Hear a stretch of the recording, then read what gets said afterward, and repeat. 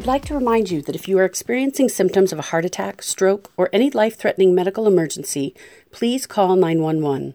Please do not delay seeking treatment during the COVID-19 epidemic. Most Providence emergency rooms are open, and CDC-required safety measures are being taken to protect patients and hospital staff. If you are unsure of your symptoms, please use our telehealth services and speak with a healthcare professional that can better assess your symptoms and provide direction on the best course of action. Please do not let the worry of COVID-19 cause delay in seeking out treatment if you are experiencing a heart attack or stroke. Every minute treatment is delayed can be fatal. Thank you. Thank you for tuning into the Future of Health on Dash Radio during this coronavirus pandemic. We're lucky to have many experts around our COVID-19 topic and many guest hosts. Remember to visit coronavirus.providence.org for more information. Hello, everyone, and welcome today. As a reminder, the information provided during this event is for informational purposes only. If you have any questions around the COVID-19 pandemic, please visit our website at providence.org or visit cdc.org for their official medical updates. This event does not create a doctor-patient relationship, and any questions or medical advice discussed is not considered guidance on what you should do. For any medical questions, please reach out to your primary care or healthcare professional. For everyone who doesn't know me, I am Brett Barrow, founder and CEO of HerFeed, and joining me today is Dr. Joseph Chambers, chair of the Department of Urgent Care at Facey Medical Group, FMG, in Los Angeles. FMG is a proud affiliate of Providence St. Joseph Health. Thank you so much for being here today, Dr. Chambers. Oh, it's my pleasure and an honor. How are you today, Brett? I am doing well, and I'm looking forward to our conversation. So today, what we're going to be talking about is clinic safety for patients who need to go to urgent care. Just for people, so people get a better idea of what you do and who you are. Can you tell us what your role is and what you do? I'm the chair of the Department of Urgent Care at Facey Medical Group. We're a large subspecialty group in the San Fernando, Santa Clarita Valley. My job is to run the urgent cares, which are pretty busy. And we see a lot of high acuity and a lot of low acuity. Of course, our world totally changed this year when the pandemic hit. And I think that's probably what we want to focus on initially. So what happened? We kind of classified the world into BC and subsequent. BC is before COVID, not before Christ, before COVID, because everything changed. Even the way I dress changed. Look at me. I'm in scrubs. Traditionally, I would wear a shirt and tie. But everybody wants to know that what you're wearing that day, you're going to take off, get washed, and come back, because everybody has some fear. So what we did initially was, as we began to understand the virus, as we began to understand how it spread, and it's predominantly spread airborne. People talking, like now, or coughing spreads the virus. Touching, not as much as we initially thought. So when we start seeing the patients, we start understanding it. We looked at what was happening in China. We looked at what was happening in Italy and New York. We start getting expertise, and we decided the safest way to see patients with possible COVID was to set up a tent outside our main clinics. And the main reason for this was we wanted to separate our COVID patients from the non-COVID. And we also know that when you're outside, there's a much lower chance of spreading the virus than it is when you're on the inside. And of course, we wanted to protect our caregivers. And that's where the scrubs came in. We decided that we had to have a whole bunch of new changes. And we actually, unfortunately, had to create physical barriers between us and our patients, stuff that we normally just don't like. But they were really important to keep us as caregivers safe so that we could look after more and more patients. And the kind of stuff we did was simple. Everybody had to wear a mask, and everybody had to wear a face shield. The mask and face shield are really important, and gloves. If you're in an area where you're seeing a lot of COVID patients, like a surge tent, or you're working in a hospital ICU, you tend to wear medical grade gowns. So those were the kind of changes that we brought in. And then we had to start dealing with the anxiety of our patients. I bet, Brett, that you've looked up the symptoms of COVID, let's say 2 or 3 times. Probably a few more than that, but yes, definitely. I think it and it's changed also. Sure. So I think that has also perhaps fed into some of the anxiety people have. It has changed. And that's one of the things that we emphasize when we're talking to our patients. See, a lot of patients, their concept of who we are as doctors and what we do is based on television, where everything is black and white, where the doctor walks in at the last minute and says, oh, I read this in the journal last week. This will save your life. And what patients are living through in real time is us in the medical world, us in the world of public health, finding out what the virus is and what it does and understanding it. And what we thought was real last Monday, not so real on Wednesday or Friday. Let me give you an example. This week, the World Health Organization said that they weren't really worried about what they call asymptomatic spreaders, that are people who've no symptoms who could possibly make you infected and make you sick. Well, immediately there was a hue and cry from a lot of other experts. And within 24 hours, WHO, the WHO organization, had to reverse itself. And what that means is there's a lot of contradictory information coming out. And that's what's scary for patients. It's difficult for us as doctors and providers to come along and say, this is definitely concrete. So what is it that we do know? What is it that I want to share with you today? Well, the symptoms of COVID are varied. Fever isn't always there. An early symptom will be changes in your taste and your sense of smell, cough, shortness of breath, chest pain. These are all common features. But so is abdominal pain, nausea, vomiting, diarrhea, which means there's a lot of symptoms. And it's a wide range, right? So how do you differentiate those? Well, you kind of set up different parts of your clinic so that when people come, they know what's going to go on. Let me give you an example, Brad. So you injure your ankle, you're out running, and you say, oh, do I have a fracture? Do I not? Mm-hmm. Well, oh dear, I don't want to go to urgent care and pick up COVID, have COVID and an injured ankle. So what we have set up in Providence wide in all of our urgent cares is really simple. We have spaces for people who are potentially sick with COVID and spaces for people who are not potentially sick with COVID. Right? So we want to reassure everybody that when you come to us, regardless of your problem, whether it's a belly pain or whether it's an injured ankle, you're not going to go home with COVID if you didn't arrive with COVID. And that's really important because sadly, we're finding people sitting at home not coming into us with symptoms they should. For example, we saw a young man recently who had abdominal pain. It was appendicitis, but he sat at home for ages and ages and ages. By the time he got to us, the appendix had ruptured. And part of what we want to do in today's talk is reassure people, when you come to us with things other than COVID, we're going to look after you. We're going to be there for you. It's going to be safe. You can come on in. We have everything set up so that it is safe. You've got nothing to worry about. That's really important for that message to get out because it seems our world is COVID, but COVID is not the world. All of the problems that we saw before COVID are still there. Heart attacks, strokes, they're all still going on. And we want you to come in because we want to treat you. We're treating everybody, COVID and non-COVID. What, if someone was going to come to urgent care, what precautions should they take or what should they know for themselves? Do they need to show up with a mask? Do they need to call ahead? What is the process now? Well, the process is really simple. If you're sick, you want to be seen, come see us. We're there every day, 7 days a week.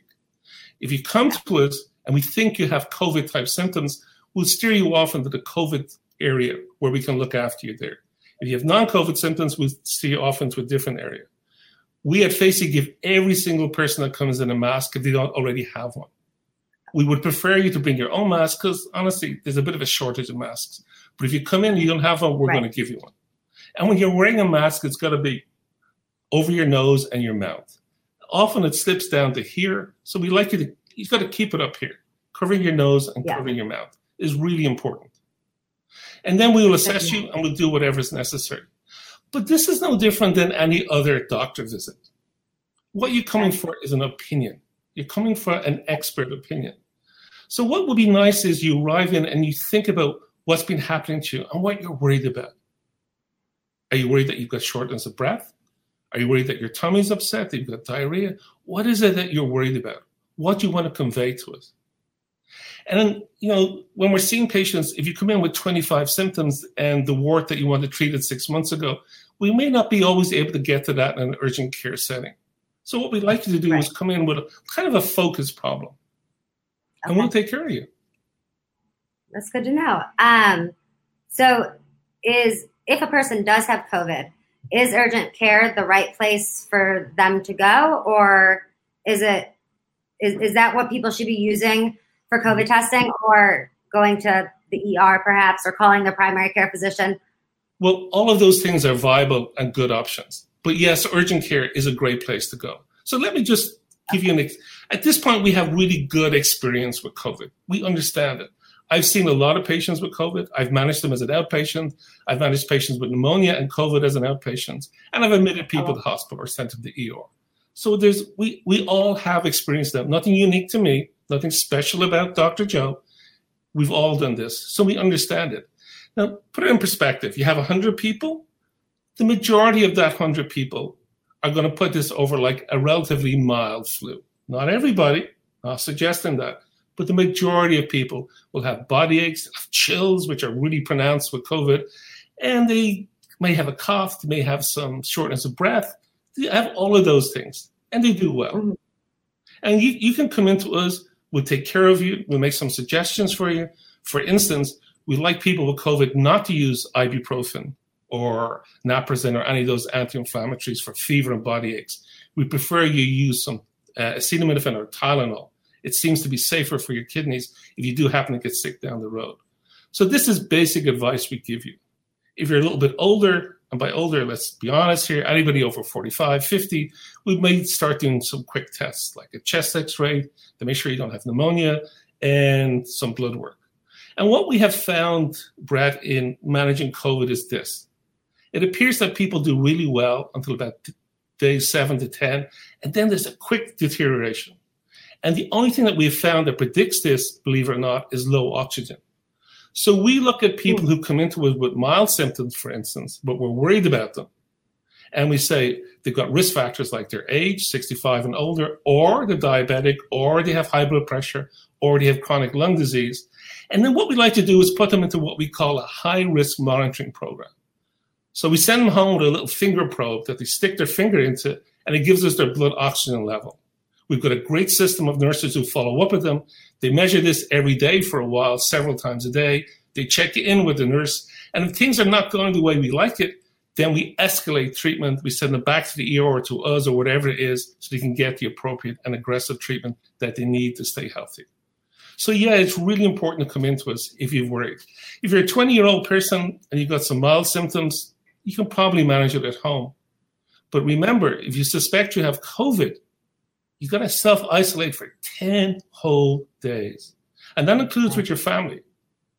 Because the quickest way of spreading COVID is among an enclosed environment with a family. So even when you're at home, and I hate to say this, you've got to wear a mask. If you have a separate restroom, it's best to use that. You've got to wash your hands on a continuous basis because that's what spreads it around. But the mask is really important. I know there's been a lot in the media recently where people are saying, masks, they're of no value. But it's not true. Good quality masks worn by even half the population is going to decrease the spread of this virus significantly. And this virus hasn't gone away. This virus is sticking around and we have to deal with it. It's the new normal, Brett. Yeah. I was just thinking that when you were talking about the mask, it is the new normal. It seems like, so what in general, I guess, what are some of the patient issues that urgent care really focuses on? Well, overall, what we try to do in urgent care is we want to manage you as an outpatient and optimize and minimize your costs and make you healthy. So in our group, we have what's known as a level 1 urgent care, which is ED Light. We're not an emergency room, not suggesting that. But we do a lot of things that emergency room does. And we do them cheaper. And honestly, we do them just as well, I promise you. We're well-trained, we're highly trained, and we're experienced. So the kind of stuff that we want to do is, if you come into us, say, with abdominal pain, and it's a kidney stone, we'll do scans, advanced imaging to see where the stone is, and if it needs surgical intervention. And if it doesn't need to be fixed that day, we'll set you up at one of our surgical centers through one of our specialists. We'll take care of that. If it did need it to be fixed that day, we'd put you into the hospital in collaboration with a hospitalist. Now, that's the very high end of urgent care medicine. But in Providence, we have a wide range of clinics. And we do lots of good stuff. We do everything, ankle injuries, shoulder injuries, all of those kind of things. You can come into us, you're running, you fall, you get injured, come into us, we can take care of you. You fall, you hit your ribs, we can take care of it. You have abdominal pain, gallbladder attack, pancreatitis, we can sort of do the workup. If you need more care, we can refer you on. So there's a lot of things that we can do. And for a high-powered, high-acuity urgent care, the things we don't do are heart attacks, strokes, low blood pressure. Those things need to go to an ER because they're going to end up in an ICU. So that's how it goes. But most of the other stuff we can take care of. Gastroenteritis, skeletal injuries, shortness of breath, asthma flare-ups. There's a million things that all of our urgent cares can do. And as Providence changes in the next few years, and we're working hard on this throughout the organization, all of our urgent cares are going to be delivering the same kind of level of care. We're getting there. Oh, wow. Okay. That's good to know. Are all hospitals equal, and are all, ERs equal and urgent cares? And really, how do you know where to go? Depending on where you live or in your neighborhood. It's the $1 million question, isn't it? Where do you go and how do you decide? So this is how I look at it. A few years ago, I moved into Cheviot Hills. So I'm a physician, relatively sophisticated in healthcare and understanding it and what it goes. But I need to know in my area which emergency room is covered by my insurance so that if I have to go there, my bill would be less. Which emergency rooms, for instance, would deal with a heart attack, or which emergency rooms would deal with a stroke. Because not all hospitals are equal, because they do different things. So some hospitals have set up for heart attacks. So if you arrive in there, you're having an acute heart attack, they get you to the cardiologist, they get you into the cath lab, and they fix it. And that's all about time. In that setting, time is your heart muscle. Time is really important to get you treated and get you going. Same thing with a stroke. So you want to go to the places that do it all the time, that are set up to do it. Think of it in your own life, Brad. What are you good at? You're good at what you do every day. So hospital that does strokes every day has a specialized program. They're good at that. Same thing with heart attacks. Now, most emergency rooms will stabilize you. If they don't have that specialized service, will move you out.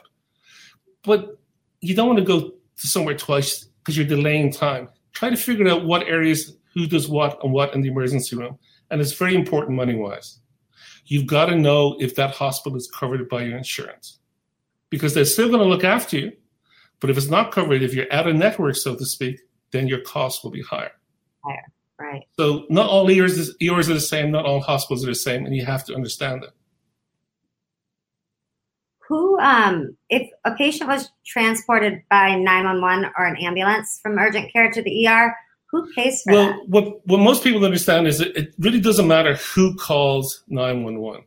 Anybody can call 911 and say, I see a person in distress. 911 personnel arrive there and they take over and they'll look after your patient for you, or they'll look after the person in distress. The person who is transported to hospital is responsible for that bill and the copay. If you have no insurance, that can be really expensive. If you have insurance, the copay can vary from $250 to upwards. So it's important to understand all of these considerations. What I often find is that people know more about their telephone bill, about their AT&T cell service than they do about their health insurance. And what I always encourage patients to understand is this: what's my copay? And the copay is how much do I need to spend if I want to see my primary care doctor, the urgent care doctor, and the ER doctor. Because the copays vary, and they're much higher in the emergency room than they are in urgent care or with the primary care doctor. So if I have an ankle injury and I'm running, and the urgent care can do the x-ray for me and put me in a splint if I need a splint and refer me to the orthopedist if I need a bone specialist, but my copay may be $20. In the ER, it could be $100 or more. We're going to get the same service. You're going to be paying a bigger bill. And recently health insurance has changed. So a lot of people have PPO, which isn't as good perhaps as it used to be. And there may be what we call a deductible. So the first $2,000 or $3,000 or $5,000, you have to pay out of pocket. Your insurance doesn't cover it. So when you have those big deductibles, and a lot of patients now have them, that means they have to pay all that extra stuff till they hit the $5,000, because the insurance will only cover above $5,000 or above $3,000, whatever the individual deductible is. So again, it goes back to, you've got to understand what insurance you've bought, what covers what you have covered, and if you have an urgent care in your area that will be covered by insurance, so you don't have to go to the emergency room. If you do go to urgent care and you have to go, they think you should go to ER, they'll refer you over. It's not a big deal. That's really good to know, actually. We actually have some questions from the Facebook audience. So first question is, are we seeing an uptick in COVID cases? Well, I hate to individualize it. I personally, in the last couple of weeks, I've seen more than I saw in the previous 2 weeks. So there's a lot of websites that have really good information. And one of the websites that I look at is run by Scott Gottlieb, Gottlieb, and he's got a thing, he's part of American Enterprise Institute. And they have a map of the US. And you can click on any region right down to the county level, and will tell you what your risk index is for that area. So as it happens, even though I've seen an uptick in the areas where I'm working, but when I look at the map overall in those areas, it's a little bit down. So that may be just patient selection. In one of our clinics, we have a lot of sort of older folks with high comorbidities, diabetes, hypertension. So we're seeing a bit more COVID with them.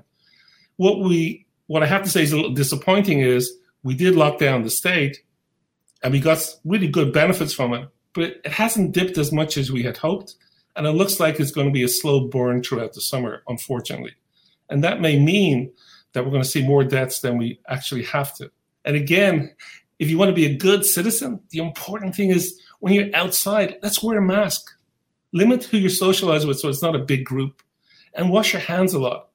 I kind of have a rule that when I enter my own personal house, I immediately wash my hands. That's one of the first things I do. Of course, at work, I'm washing my hands all the time. That's a separate entity. But even if I go to the store and I come in, I wash my hands. Yeah, I feel like I've been washing my hands. I've become compulsive about it, but I'd rather be safe than sorry. We actually have another question from Facebook. Asking, are fabric masks okay? They're not ideal. And they're certainly not okay in a medical setting. But yes, they're way better than not wearing a mask. There's no question about that.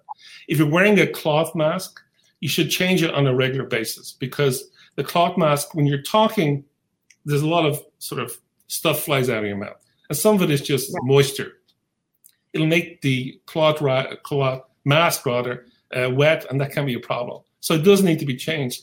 Even professional grade medical masks are changed quite frequently. In a surge setting where we're in a tent looking at COVID patients, we will change your specialized masks, so-called N95s, twice in a 12-hour shift to make sure that we're getting maximum benefit and we're protecting ourselves. Oh, that's good. That is good to know. One other question that we got from Facebook is, can an urgent care easily connect with your primary doctor or specialist in services in your area? Oh, absolutely.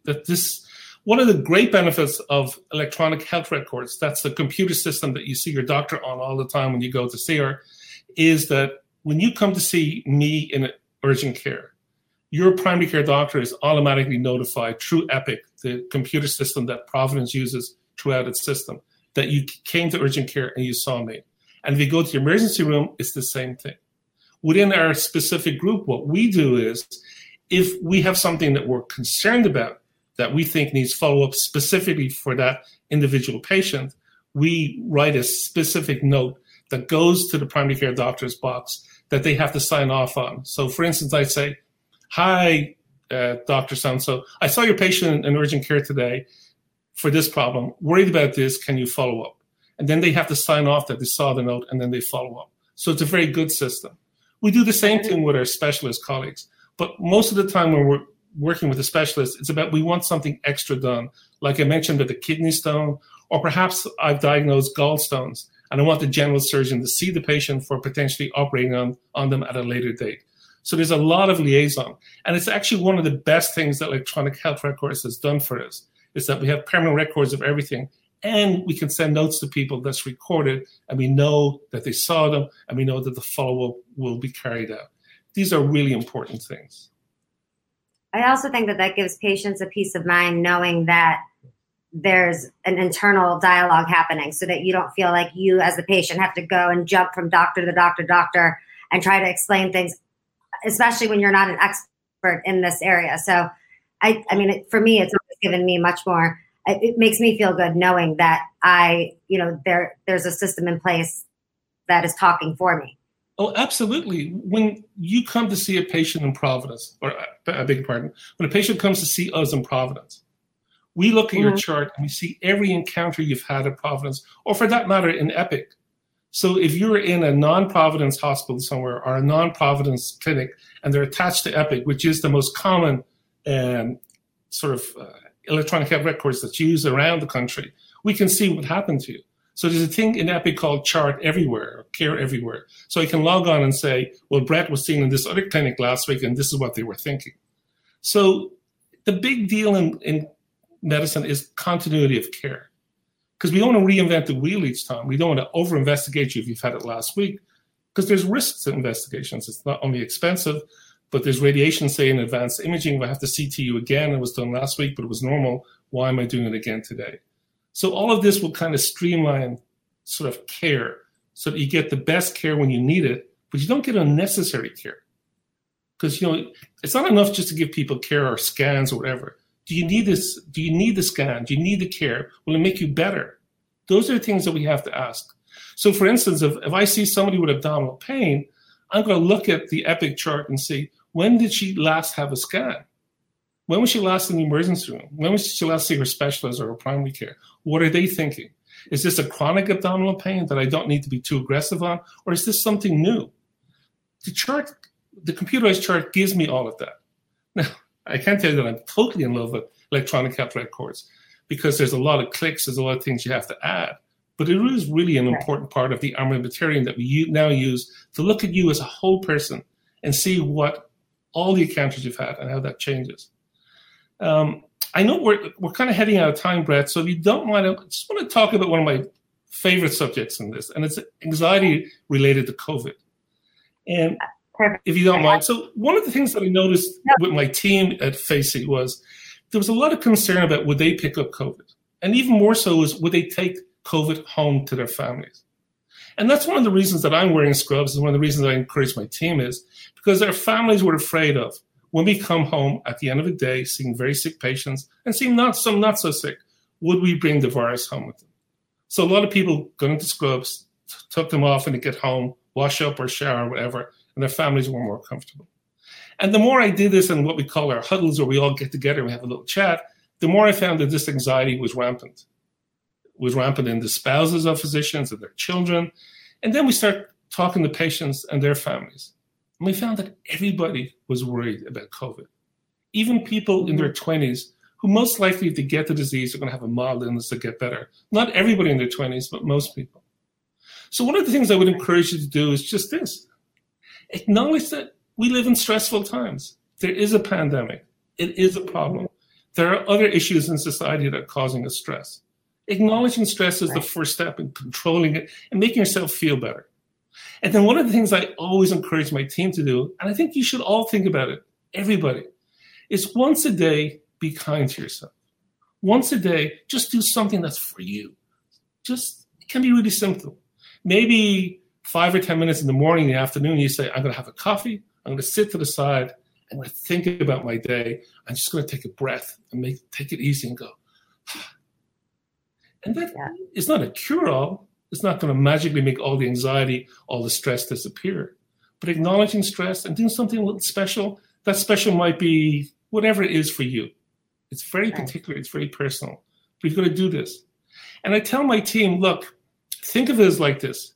You're on a plane and that oxygen level drops down. What do they tell you to do? Put it on you first and your child second, or someone you love second. Because if you don't get the oxygen, the other person, you're both going to have a problem. So if you're not able to deal with the anxiety, it's going to be transferred to other members of your family and your workplace, wherever you are. So acknowledging stress is a big step in controlling stress. And then do some simple things. The act of kindness to yourself once a day, exercise, working out, all of those things, the traditional things you all know, they work really well too. But being kind to yourself on a daily basis, just for a short bit, and be forgiving. These are stressful times. They're stressful for you, and they're stressful for the person next to you. They're stressful for Brett. Just give yourself some credit. Give yourself a break and say, yeah, this is a tough week. This is a tough day, but we'll get through it, and we'll get through it together. Right. No, I was just going to actually say, well, you were saying that even though we all process it individually, I do think that knowing, we're all feeling this in our own ways. And I do think that there is, again, sort of a peace of mind knowing you're not alone in dealing with the stress. You're not the only one. Our patients, our potential patients, people who have never seen this, that we in urgent care, we at Providence, in our emergency rooms in our hospitals, we're there for you. every day, 365 days a year. We're there for you. If you're sick, come into us. We will look after you. Promise. On that note, we are actually out of time. So that was a perfect way to end this. Thank you so much, Dr. Chambers, for being with us today. My pleasure. And, thank you, Brett. And of course, and to everyone for listening and sending in your questions. To learn more about our initiatives, programs, services, and ways to give, or if you're looking for medical care, please visit providence.org. And make sure to follow us on social media at Providence Health System on LinkedIn, Facebook, and Instagram, and under Providence on Twitter. Thank you so much, everybody.